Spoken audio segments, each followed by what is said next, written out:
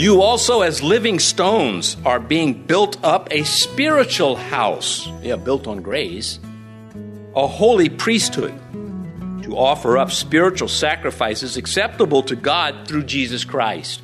We are a royal priesthood. That's why we can go beyond the veil. 2 reasons. Christ split the veil, and 2, we are priests. We serve the Lord. Now, granted, only the high priest was allowed to go behind the Jewish veil, but Christ, who is our high priest, has extended this.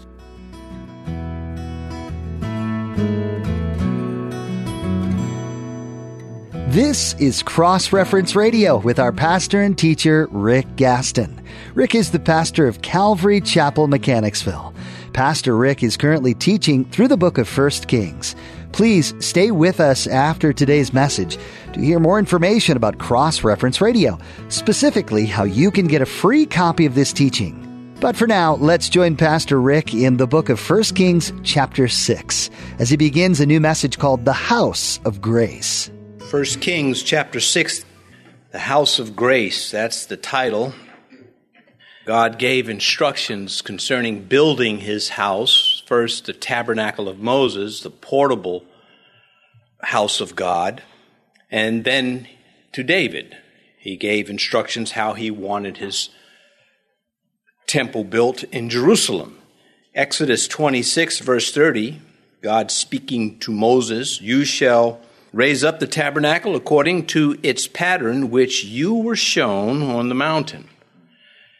And then 1 Chronicles 28:19, "All this," said David, "Yahweh made me understand in writing by his hand upon me all the works of these plans." Now here's where it starts to get interesting. There is an outstanding feature about David's temple. God took the consequences of David's 2 worst sins: piece of property, thrashing floor of Araunah, and a son who would not have been born had it not been for David's sin. Romans 5, verse 20, "Where sin abounded, grace did much more." A piece of property and a son, both connected to disobedience and to sin. And this is the place where God decided he wanted his temple to go. Now you tell me, if our God, if his house is not the house of grace or not. It's not the house of judgment. When you come to church, Paul called the house of God, the pillar and ground of truth. And that truth is built on love. God is love. Solomon built the temple on the property that David owned, that David bought, Mount Moriah. 2 Chronicles chapter 3, verse 1, "Solomon began to build the house of Yahweh at Jerusalem on Mount Moriah, where Yahweh had appeared to his father David, at the place that David had prepared on the thrashing floor of Ornan the Jebusite." Ornan being the alternate name for Araunah. So Solomon the son that would not have been born except for his father's great sin. Now this is not, in no way, it would be silly to say God is somehow endorsing sin. But God knows how the devil works, and he preaches to his people in a multitude of ways. Moriah, where long ago sacrifice of the beloved son was postponed. Genesis 22, verse 2, "Then he said, Take now your son, your only son Isaac, whom you love, and go to the land of Moriah and offer him as a burnt offering on one of the mountains of which I shall tell you." And we know the story. God forbade Abraham from slaughtering Isaac. And later in Jeremiah, God will say, in reference to those who make human sacrifice, God will say, "It was never in my mind to do such a thing." It was a test, of course, and a demonstration at the same time. Romans 6 tells us, "What shall we say then? Shall we continue in sin that grace may abound? Certainly not." Just the mercy of God shines through the sin of people. People paid dearly for both of David's transgressions. This is the Bible that is telling us that the dwelling place of God is the house of grace. It encourages us to serve in spite of our failures. When we repented and confessed our sins, when we're dealing with our sins. Satan wants us to think that failure can make us useless. That's the whole story of Philemon. His name is useful in the eyes of God. The grace of God says this to us. This 6th chapter divides the construction of the temple into 2 sections. From verses 2 through 10, we have the exterior of the building, and then the interior, verses 14 through 18.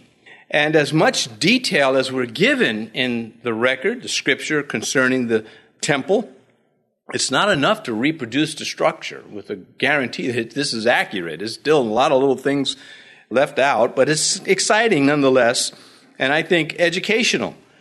Let's look at verse 1. And it came to pass in the 480th year after the children of Israel had come out of the land of Egypt, in the 4th year of Solomon's reign over Israel, in the month of Ziv, which is the 2nd month, that he began to build the house of Yahweh. How come we don't have a month of Ziv? Well, it's his 4th year as king, about 967 years, give or take, a year before the coming of Christ. This month, Ziv, is April, May. The Exodus, 480 years earlier, 1,400 years before the coming of Christ, the Exodus. When we come across discrepancies between Kings and Chronicles, numerical discrepancies, I'm going to address that a little bit in the next verse, actually. Don't be shaken by those. There are different standards that they use, different methods of calculating. This is a 12th generation of priests that actually comes up with, according to the names listed in Chronicles. But anyway, verse 2, now the house which King Solomon built for Yahweh, its length was 60 cubits, its width 20, and its height 30 cubits. Now, we're not going to get dragged down with all this cubit stuff. Rubits is in here somewhere. Rubits, cubits, I know that's a stretch, but... So it takes 7.5 years to build the temple. 12.5 or so to the palace of Solomon to be finished. We get that in 2 Chronicles 8 also. But where it says its length was 60 cubits. Now the cubit, there were 2 separate measurements for the cubit. There was the short cubit of about 18 inches, and then there was the long cubit of about 21 inches. Ezekiel seems to go with the longer one in Ezekiel 40. We're going to go with the short cubit, the 18-inch measurement in our calculations. Most scholars take that approach. It seems more accurate. Well, here's the Bible explicitly saying there are different standards. 2 Chronicles chapter 3, which parallels 1 Kings chapter 6, the building of the temple, says, "This is the foundation on which Solomon laid for the building of the house of God. The length was 60 cubits, now parentheses, by cubits according to the former measure, and the width 20 cubits. So the chronicler inserts this, there's 2 standards at least. And it's sort of like saying, we're not using the metric, we're using the imperial standard. And so you have to factor that in when you come across some of the discrepancies. Which one is the author using? Well, in Chronicles, he's nice enough to tell us, but they don't always mention. And you say, well, which one is which? So you just can't get bogged down. So we're going to go with the 18-inch one, as I mentioned. That would make the temple 90 feet long, 30 feet wide, and 47 feet high, not counting the tower vestibule, which is almost 20 stories. We'll get to that in a little bit. Twice the size of the tabernacle of Moses. If you were using the long cubit, then just add 16% to your numbers. If it's really that important to you, have at it. These discrepancies, as I mentioned, they should not frighten us. We move on now to verse 3. The vestibule in front of the sanctuary of the house was 20 cubits long across the width of the house, and the width of the vestibule extended 10 cubits from the front of the house. Boy, this is some good reading, I tell you. With a cup of coffee in the morning. Anyway, it is exciting when you, in the early stages of studying, you try to crack the code. But as you get older, and at least speaking for myself, I've already kind of figured out where this is going, and I'm satisfied. And so if you say, well, I'm not, well, then, get yourself a calculator and have at it. It's a good drill to do at least once in your life. Anyway, the vestibule, 15 by 30 feet. The tower, as I mentioned, 20 stories. We get the height of that in 2 Chronicles 3, verse 4. Again, I'm more interested, drawn to the spiritual value of what's being recorded more than the dimensions, unless I can find some direct spiritual meaning. Verse 4, and he made for the house windows with beveled frames, likely artistic shutters or lattice, fancy, but necessary. You would need ventilation, especially with all that incense burning inside the temple. Verse 5, against the wall of the temple, he built chambers all around. Against the walls of the temple, all around the sanctuary and the inner sanctuary. Thus he made side chambers all around it. Storage rooms for salt and oil, wicks and cutlery and logs, administrative areas to track these things, utensils. Did the priests that were butchering the animals splattered with blood, did they walk home that way? Or did they have a chamber to go change? So, this certainly offered them a lot more assistance, permanent assistance. The fact that they didn't have to haul the ark around anymore is significant alone. Verse 6, the lowest chambers was 5 cubits wide, the middle was 6 wide, and the third was 7 wide. For he made narrow ledges around the outside of the temple so that the support beams would not be fastened to the walls of the temple. So they were seamless, trying to make this seamless picture, which they succeeded in doing. A series of widening ledges going from 7.5 feet to 9 feet to 10.5 feet, giving it some dimension so it just wasn't this box, the temple, the elevations and the recesses. And so they put some thought into this. And verse 7, the temple, when it was being built, was built with stone finished at the quarry, so that no hammer or chisel or any iron tool was heard in the temple while it was being built. Well, pre-cut limestone, off-site, fabricated. This kind of fabrication, precasting, still practiced today, where he says, so that no hammer or chisel or any iron tool was heard in the tabernacle while it was being built. Well, that would make the job site relatively quiet, adding to the sense of sacredness in the work, as opposed to, constantly hammering all these things. This distinguished the Hebrew worship from heathen worship, probably as a practice that was not done before like this. And this having no iron tool related to the altar, which the temple really is the altar. If you were at a distance, you could smell the sacrifices when they were being offered. You couldn't smell the limestone, but you could. That was along with the incense, there were fragrances coming from it, and both on the altar, the incense altar and the brazen altar, or the bronze altar. Exodus 20, verse 25, tells us that before Israel entered the promised land, God pointed this out concerning the altar. He said, if you make me an altar of stone, you shall not build it of hewn stone, for if you use your tool on it, you have profaned it. And then Joshua, when Joshua is in the promised land now, he cites this, and that part that from Exodus is repeated several times by Moses.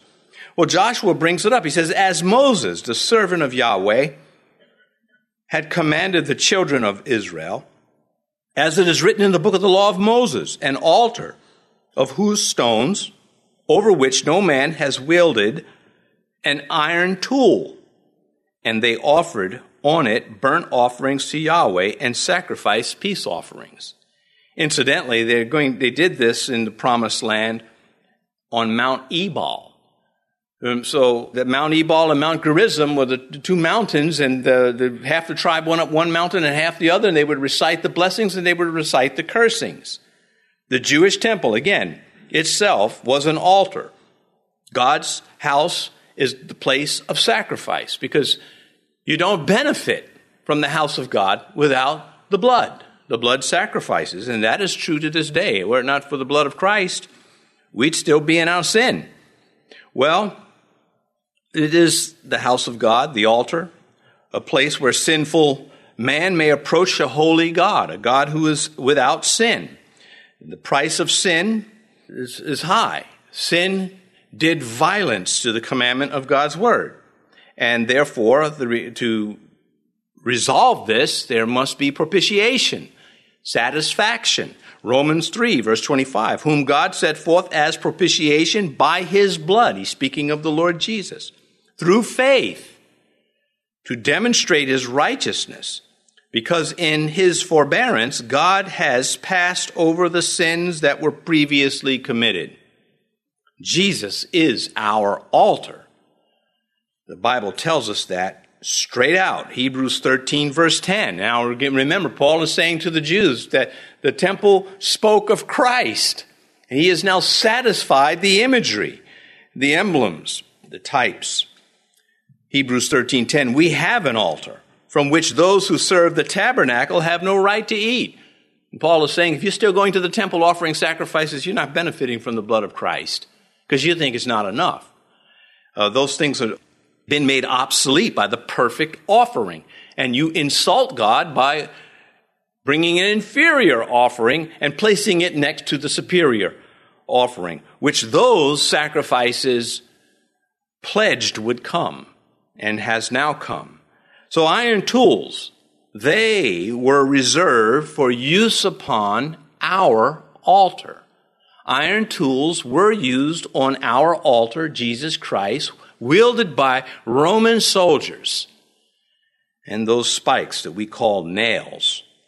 So the Jews, they could not use iron on their altars. As I mentioned, it was reserved.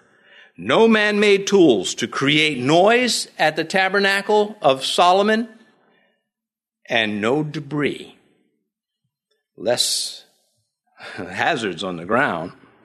No skillful chiseling at God's house. No chiseling at the place of sacrifice and grace. 1 Peter chapter 2. You also, as living stones, are being built up a spiritual house, built on grace, a holy priesthood, to offer up spiritual sacrifices acceptable to God through Jesus Christ. We are a royal priesthood. That's why we can go beyond the veil. 2 reasons. Christ split the veil, and 2, we are priests. We serve the Lord. Now, granted, only the high priest was allowed to go behind the Jewish veil, but Christ, who is our high priest, has extended this, and we have access. Solomon tried to shape the kingdom using the wisdom God gave him instead of using it the way we would have liked to have seen him use it more. He began to, make moves, political moves. He became the savvy statesman on the throne. But God, again, wanted to shape the kingdom, not let Solomon do it, although the Lord did not force this.